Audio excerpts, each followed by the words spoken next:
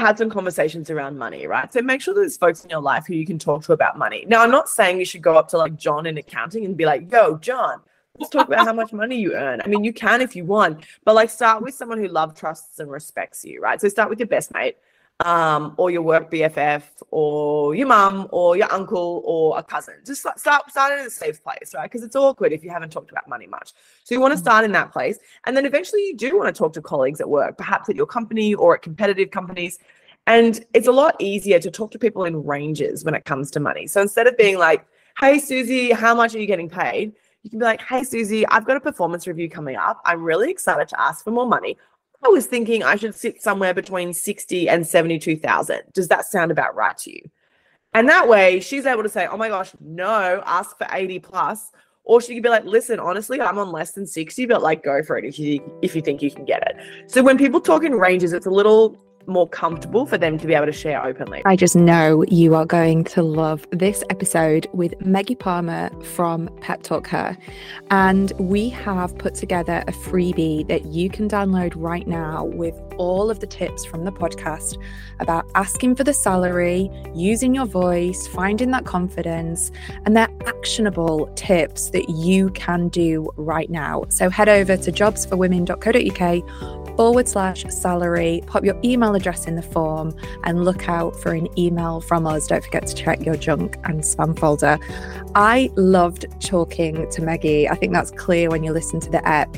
She is so inspiring. She has amazing advice, and this is an episode that you need to listen to right the way through to the end.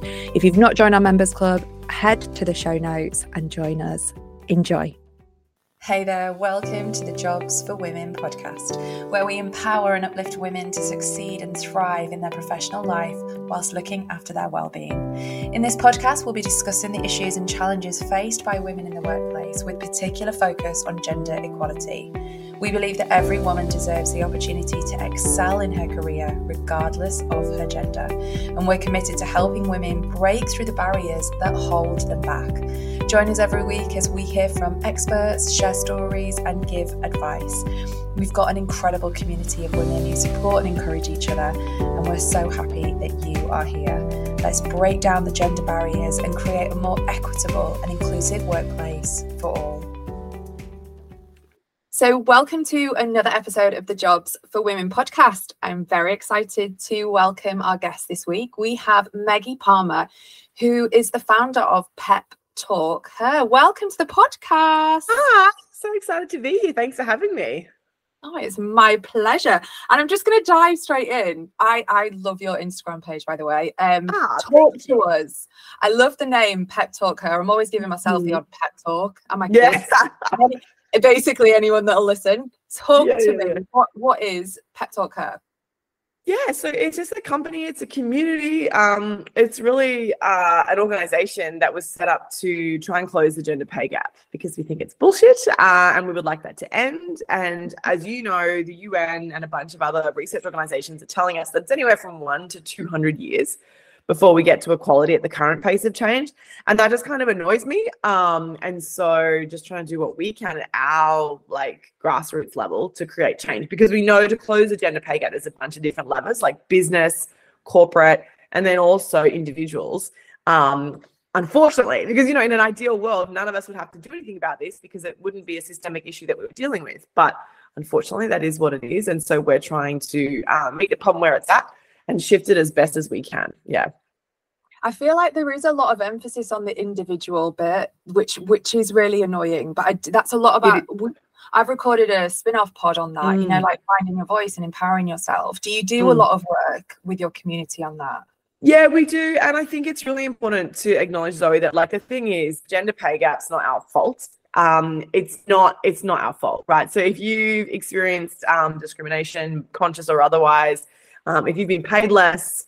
If you're a woman of color in the workplace and you're experiencing a pay gap that's even worse than the statistics that we commonly hear quoted, so anywhere from 12 to 20% on average, those statistics are focused on the data for white women, and the figures are much worse for women of color. I think it's really important to acknowledge that. So yeah, it is annoying, and it's not. I used to be a foreign correspondent, and I had an experience of the pay gap. I was paid less than the men in the newsroom who I worked next to. I reported alongside. And the company thought that that was totally fine. And they told me if I didn't like it, I should quit or take them to court. And so that's kind of what we're dealing with, right? Even though it's illegal to be paid less for doing the same job, like to prove that, you've got to be willing to get a lawyer and go to court. And, you know, companies know that most of us are not going to want to go through that rigmarole because it's very stressful, right? And so, yeah, it's, you know, it's kind of, it's one of those things like, in theory, the system needs to be burnt down and kind of rebuilt. And also, you know, I want to be practical and realistic about it. And for better or worse, that's probably not going to happen. So my attitude is we should sort of dismantle bits and pieces as we go and try and bring people on the journey with us.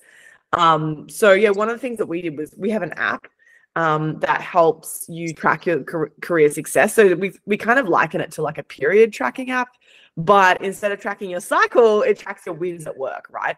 So we're trying to create these resources, the app. We've got a heap of free cheat sheets. We've got like cohort courses. We do a lot with corporate. So we're trying to like incrementally shift things bit by bit by bit so that we can sort of create those tidal waves of change eventually. But yeah, it is frustrating to me that, like, you know, the onus is on us to change the system that we were born into. That app sounds awesome, by the way. I love my menstrual tracker. I am all over that. I have to plan my work around my bloody period. So I love that. And I wish I'd have had something like that in my early career. Just jumping back a step, when you were on the newsroom floor, how did you know the men were earning more? So one of my mentors told me, sponsors, mentors, he was a bit of both actually, but yeah, he told me. And he said to me, quote unquote, Maggie, you should have negotiated harder, which is interesting, right? Because I guess I should have and could have maybe. And also, obviously, again, in an ideal world, you'd be in this kumbaya situation where everything is fair and equitable. And certainly in most industries, in 99% of industries, that's not the case. Listen, I think a lot of companies are trying to do the right thing and trying to get better. And I don't even think that my pay was like, actively less than other folks. I don't think they were trying to screw me over necessarily. I think it was just like, it was a business decision. They had a budget they were working within, and unconsciously, you know, it just happened to be me and no doubt the other women who got the lesser paychecks than the fellas. But yeah, so I think, you know, one of the things that I love, Zoe, and I know you're really in favor of this too, is like talking about money openly and talking about salaries, right? And sharing with your colleagues and being an ally. Also, as women, we can be an ally to other women and men in the organization as well. Like, how can we pay it forward too? As and when we have the education that Zoe's podcast talks about, that we talk about in the app, like, what can we then do to pay that forward to our sisters, our nieces, our cousins who are earlier in their career, or maybe indeed further along in their career? Like someone that I mentor, she's in her late 50s, you know, and she's still getting screwed on her pay. And so, yeah, just trying to support people and have those open conversations about dollars and cents. You know, what does the salary look like? What is the range? Trying to normalize talking about money. Yeah, I love that. And that comes up a lot in our community. I think it's like this taboo. You know, like I remember when I first, I've banged on about this on the podcast, but when I was an intern at Warner Brothers in London, and my manager at the time pulled me into the stairwell and she was like, Zoe, nobody talks about salaries, but I just want you to know that if I was a guy, I've just been made publicity manager. If I was a guy, I'd have been offered £10,000 more. And I was like, hang on a minute, what? And I was an intern, and it was like this eye-opening, like, what if you were a man? Wow, and it was like my first taste of it. And I think my frustration in my early career was, when I look back, I'm like, should have used your voice more, should have negotiated harder. But I feel like there was nobody helping me along with that. There wasn't as much information out there like there is now to empower. Like, I was a bit like, okay, yes. And I just didn't speak up. So going back to your newsroom, did you leave? Did you leave, or did you just keep working for the salary that they offered? Yeah, I mean, it's a bit of a long story. No, I got a lawyer, basically, because, yeah, it's not right and it's not legal to pay people less for doing the same job. I knew that. They knew that. They didn't think that I had the gumption to do anything about it. They thought I'd just roll over, and I didn't. And one of the reasons for that was that, firstly, I had a really good safety net. So I had savings. I really backed myself. I was an excellent journalist, and I knew that I'd get another job. I had good networks, you know. And so I was like, well, what if I was pregnant, or what if I was the primary breadwinner and I couldn't afford to like kind of take them on, you know? So I felt quite compelled to stand up for myself, obviously, but also I just didn't want them to do it to anyone else. And listen, maybe I'm naive. They probably have done it again. But I do think that like if we keep just like letting this go, the behavior keeps happening and happening. And so I kind of wanted to be like one of those lines in the sand where I was like, you know what, actually that's not going to happen. Like, you're not to treat me like this. So yeah. And what do you think companies can do? Because I know certain size organization, they have to legally disclose the figures. What can they do instead of like pretending that they're doing something? What can they actively do right now to make the change? So in the United Kingdom, actually, it's one of the best systems in terms of transparency around the gender pay gap, because it is reported in a lot of other countries, but it's not as transparent as it is in the UK. So if you work for a large organization, I think it's more than 50 or 100 employees in the UK, you can actually Google your company name and gender pay gap, and you'll be able to see all of the data. You'll be able to see openly what that percentage gap looks like. Which is a good thing, because when we shine a light on these issues, like firstly, it embarrasses companies so that they're motivated to want to change.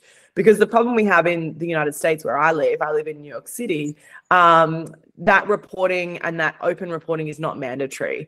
So why would companies report it, and why would they bother to change it? I mean, yes, there's like a few people who will talk about it and shame them, but like, not really. So it's actually one of the better systems in the world. In Australia, where I'm originally from, they do have to report it, but it's not fully transparent, although that is about to change. I think it's next year. So that's good. So the more that we are transparent about this from a data perspective, the better. So in terms of what companies can do, so best practice is for companies to do at least an annual pay equity audit, because what happens is, let's say I start a new company today and Zoe and I are both employees and we're both earning like £60,000. So there's no pay gap. Oh, there's also a bloke at the company and he's also earning 60,000. That's great. And then what happens after a year, perhaps we have managers, we have performance reviews, and there's a human element, right? And humans, we are not perfect, and we carry bias, and unconscious and conscious bias. And so because of that human element, there will be tiny incy-wincy bits of bias that creep in, whether it's intentional or not, right? It might be 1%, it might be 10%, whatever that looks like. And that's then going to translate into how you value staff's contributions, and then how you compensate for that, right? And so what we see is even large companies like Salesforce, who do pay, rebalancing every year, they'll rebalance it, and then after a year, the gap creeps back in because of that human piece, right? And so it really has to be an annual practice. Having really clear job specs and like an understanding of like where people sit in the bands, and like what KPIs you need to hit. Just having it like documented as best as possible is really, really powerful and important. But yeah, there's not too many companies, if any, that have a 0% gender pay gap. The other thing is that like the other part of the gender pay gap is that there's three things that cause it. One is time out of the workforce. And we know that traditionally women are more likely to have more time out of the workforce, whether that's for children or caregiving responsibilities. So that is one factor that plays into it, because it contributes to our length of service almost, right, in terms of experience. So that's one factor. But you can account for that data and for that, and you can actually strip that out of the data, and there's still a gap. And then the other gap that is, quantifiable is the fact that women were socialized to want to go into jobs that are traditionally paid less. So, for example, you'll see more women in teaching and nursing than, say, engineering and financing. And as a society, we value typically male work at a higher level than what we value, quote unquote, women's work type of stuff. And I'm being very generalist here, right? And so actually, when we see more women go into a certain industry, the average pay drops, which is super interesting and probably a conversation for another day. But anyway, we can also control for the fact that women are more likely to go into roles that typically pay less, right? So that's another factor. But you can strip that out of the data too, and there's still a gap that exists. And it's that final gap that researchers think is due to conscious and unconscious bias and discrimination. Yeah, because it's interesting what you were saying with the company that you mentioned, Salesforce, that it creeps back in. And that must be because the system's in place. It must be like, okay, you have a promotion, or you're a guy, an extra. It must be that like... Yeah, there's an element of that. Or, Yeah, or there's a perception that, oh, so-and-so is available to travel 24/7, so they must be working harder. Or so-and-so does 5 days a week, not 4 days a week. So they, or so-and-so didn't take 2 maternity leaves in the last 5 years, so they should absolutely be elevated to executive vice president versus so-and-so who took 9 months off or whatever. So I'm making this up, right? These are just like general statements. But yeah, that's like an example of some of the things that we see happening. Those examples are so great to explain it, though, because everyone listening will relate to that, because we know we get penalized for doing what biology, what we were put on the earth to reproduce, and then it's like, okay, yeah, you're not working as hard. And also, like, candidly, like, I'm just not sure who, like if we don't have children and repopulate the earth for better or worse with the climate change situation. But anyway, like, without kids, I'm not quite clear who's going to sort of look after all of us in our elderly years. You know what I mean? So I think it's frustrating to know that we're penalized for something that actually across society is going to benefit everyone. But it's a sign of the times, and it's the world that we live in. And as I said, I think that's changing generationally as well. There's a lot of archaic ideas that are candidly dying out, which is a good thing from an equality perspective. Yeah, definitely. And I love that the UK is leading the way. What's happening with the US then? Are they going to have to be held accountable to be a bit more transparent? So here it's more state by state. So you see places like California being more progressive and having conversations about making this transparent. So for example, in Colorado and New York State, you now have to, when you're advertising a job, you have to advertise a pay range. So that's a good step too, because previously, let's say there was a job and I was like, oh, I'll apply for that. I hope it pays $60,000. But because I've potentially, been impacted by the gender pay gap my whole career, that job's value may actually be $85,000 to $100,000. But I don't know that because I've never, had exposure to that sort of, level of pay. So there's like these tiny steps that are happening, which is like really good. It'd be nice if it happened faster, but that's where we're at right now. Yeah, that's really interesting to know. So someone listening thinks that they're being paid less or knows that they are. What should they do? What are they going to do? So the first thing is to have some conversations around money, right? So make sure there's folks in your life who you can talk to about money. Now, I'm not saying you should go up to like John in accounting and be like, yo, John, let's talk about how much money you earn. I mean, you can if you want, but like start with someone who loves, trusts, and respects you, right? So start with your best mate, or your work BFF, or your mum, or your uncle, or a cousin. Just start in a safe place, right? Because it's awkward if you haven't talked about money much. So you want to start in that place, and then eventually you do want to talk to colleagues at work, perhaps at your company or at competitive companies. And it's a lot easier to talk to people in ranges when it comes to money. So instead of being like, hey, Susie, how much are you getting paid? You can be like, hey, Susie, I've got a performance review coming up. I'm really excited to ask for more money. I was thinking I should sit somewhere between 60 and 72,000. Does that sound about right to you? And that way she's able to say, oh my gosh, no, ask for 80 plus. Or she could be like, listen, honestly, I'm on less than 60, but like go for it if you think you can get it. So when people talk in ranges, it's a little more comfortable for them to be able to share openly, right? So that's just one little tip. The other thing is you need to be asking for a pay raise every year. Because again, ideally we'd live in this utopian society where your boss was like, let me level set this compensation. If you're not at a big company, it's really hard to know like whether your company is doing pay adjustments, right? And it may not be. So in that instance, it's really up to you, and the onus is on you to ask for that pay raise every year. Because if you haven't been fired, chances are you're pretty good at your job, right? Because most companies, if you're rubbish, they will fire you. So if they haven't fired you, you're probably pretty good. So if you've had a reasonably good year, you should absolutely ask for a pay increase every year. Now, they might not say yes every year, but purely going through that process of asking is kind of like flexing that muscle, right? So it's sort of like if I wanted massive biceps, I have to do these ones at the gym and flex that muscle at the gym every week. And slowly I'd get, huge muscles. Be very ripped, more ripped than I am now. But if you don't ask, you'll be like one of my clients. She didn't ask for 6 years. And when she came to me, she was like, I can't get a pay raise. And I was like, well, when was the last time you asked? And she said 6 years ago. I kind of fell off my chair because I was like, oh my gosh, inflation at this point has gone up like, I don't know, almost 30% in that time. So the real value of her salary and her money had slid backwards because she wasn't getting any pay increases. So, having a community is really important. Sometimes it's hard to find that community who's interested in aspirational career conversations and stuff. And so like obviously Zoe's community is amazing, and so is the Pep Talk Her community. We're on Instagram. We've got free resources that you can check out. peptalkher.com/pay-me-more.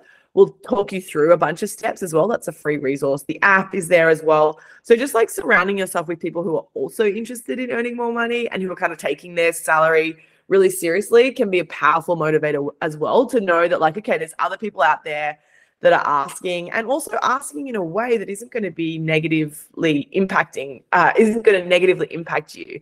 Because the other thing that we contend with is this thing called the backlash effect, which is where the way that women are perceived in the workforce is actually different to men. And so we have to be more conscious, annoyingly, of how we communicate, the language that we use, because otherwise we get perceived as a bitch or high maintenance or all of these other, insert other descriptive word here that I'm sure a lot of your listeners can relate to.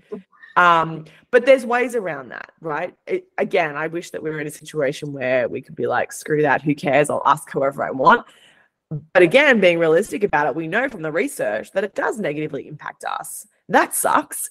And so knowing that though, what can I do to shift incrementally? I don't want to change who I am. I want to still be authentic, and I want to get the best possible outcome. So that's a lot of the stuff that we sort of talk people through as well, is like, how do you work within the system that exists as it is right now? Oh my God, everything that you just said then, it's so annoying, isn't it? Like even it's the way so annoying. I was chatting on a podcast the other day, it's like being described as bossy or whatever as a woman. If you're just assertive in the workplace, meeting, you can command the room. She's bossy. Yeah, what? I know. So if someone is listening, are we talking just drop an email to your manager and say, let's have a chat? Is that how basic it needs to be? Or do we need to be doing a lot of research first? Yeah, you've got to prepare. I mean, listen, if you want £100 a year extra in your pay raise, no worries. Drop your boss an email, it'll be fine. But if you're talking about, if you want an extra £2,000, £5,000, £15,000, £30,000 a year, if you're talking about like a substantial increase, yeah, you got to prepare. Like, you can't be naive and assume like, I want an extra $15,000, so I'm just going to think about that the night before and go on in and have that conversation. You can do that and maybe you'll be fine. But like, also we know that preparation is key. It's not sexy, it's not exciting, and it's kind of boring, but it's like, you just have to do it because it's worth it. Most of our students who come through our programs, like if they're getting 5,000 extra a year, we're like, that's fine. It's like, that's fine, I guess. Like most people are getting like 10 to 30,000 extra, if not more. Like somewhere between 15 to 30% is what we would expect in terms of a pay increase. And to do that, you have to work for it. I'm not going to sugarcoat you and tell you it's easy and you just walk in and that's it. No, there's like stuff you have to do. You have to do preparation. You have to start tracking your stuff in the app. You have to be able to quantify it. You have to read the room in terms of the office politics and understand what's going on. Like there's a lot of steps. And it's very doable, right? To walk through those steps and to kind of like, there's if you do like an hour or two's research, and if you follow, we have like a program that we can walk you through that's pretty simple. If you have it, it's called like the Salary SOS. If you have an emergency and you're like, OMG, I've got this conversation tomorrow, what do I do?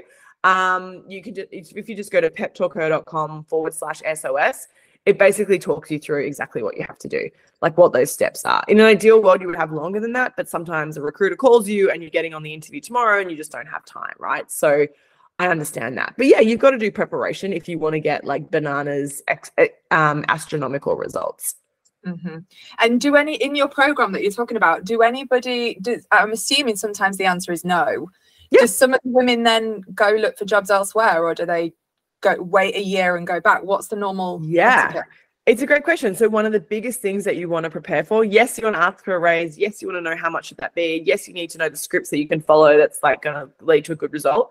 And you need to prepare for the big question, what if they say no? 100%. Because a no is just a no right now, right? It doesn't mean no forever. And we talk a lot about Pep Talker, about how rejection is just redirection. And so sometimes people will go somewhere else, and we do talk about having a plan B and setting yourself up for that. But there's other things that can be done too. So if they say no to the salary, okay, where can we pivot that to? What are the non-monetary benefits?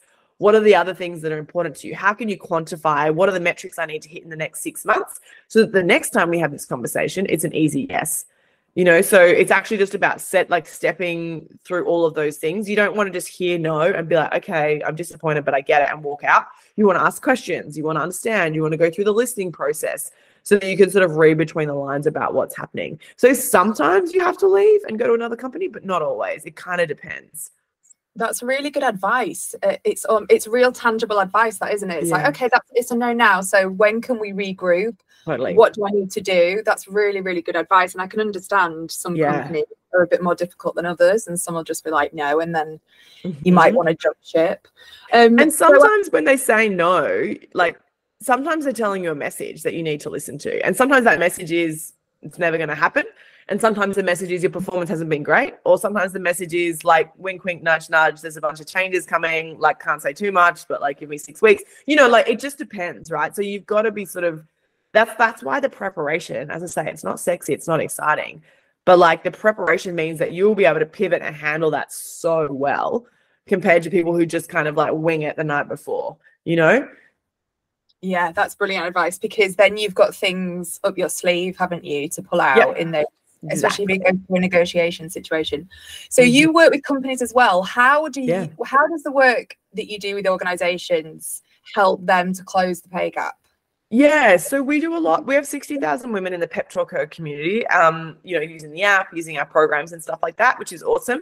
And we do a lot of on the B2B side, right? So we're working with Fortune 500 companies to support them, FTSE companies, ASX listed companies. We're working to support them with their pay, but also their leadership pipeline. So we're really on that mission to close the gender pay gap and the leadership gap, because if we can get more women into senior levels of management, they're going to be paid more money. And so that gap is going to get smaller and smaller and smaller, right? So we work with them to retain that middle level of like high potential talent. So we help to support them to firstly diversify what does that middle level of management look like, and how can you retain them into the senior levels of the business. Because what often happens is companies these days, which is good, will have targets that they want to hit around like percentage of women in leadership, middle leadership, senior leadership, the executive. And they don't know how to get there, because often women get frustrated after, 5 to 10 years within an organization. And they're like, well, there's no pathway for me to get there. Why would I stay? So we're helping to build that pipeline for them. And for example, one of our big consulting clients, their attrition rate is around 11%. So that's the rate that people are leaving the business. And the people that go through our program, it's less than 4%. So, which is great, which means that they're saving money in terms of they're not spending as much on recruiting costs. They're not losing as much institutional knowledge. And they're able to sort of drag those people, retain those people, promote and incentivize those women through the middle management into the senior levels, so that they can take all that institutional knowledge and all those relationships to kind of get really great work done at a more senior level within the organization. It makes total sense to retain them, doesn't it? Do you do anything on like menopause and period policies and stuff? So interesting you should say that. Actually, one of my mentors, one of my advisors, she has just started, she had another health tech startup, and she's just started a company focused on menopause. So we don't specialize in that, but we bring her in to run content around that. Absolutely. Yeah. Because that's a real challenge too, right? The more, which we're all going to go through, I know. We had an amazing woman on the podcast who works at Bloomberg, really senior, talked about her menopause experience. And, she was like top of her game. And she was like, if I didn't have that support at work, I would have left. And that widens the pay gap, so the companies need to wake up. So for anyone listening, if they want to hook up with you, not on a date, well, you never know. If they want to get in touch with you and grow the community, or how do they do that? Yeah, so you can download the Pep Talk Her app. That'll help you sort of track those successes. It's just, it's on the app stores, Pep Talk Her, or you can go to peptalkher.com/app. And then we have a really cool, the pay raise cheat sheet is great. So peptalkher.com/pay me more. We're on Instagram at Pep Talk Her. So come and say hi. Let me know that Zoe sent you, that you've been listening to this podcast, and let us know how we can help support you. But yeah, we run a free career challenge twice a year too. So I personally run that live. So we have thousands of people around the world that join that, which is really fun. The next one's coming up in about a month in the new year. So a bit more than a month, I guess, at this point. But yeah, so peptalkher.com/challenge. So all of the things, heaps of free resources. We just want to support you all to get paid more and promoted faster.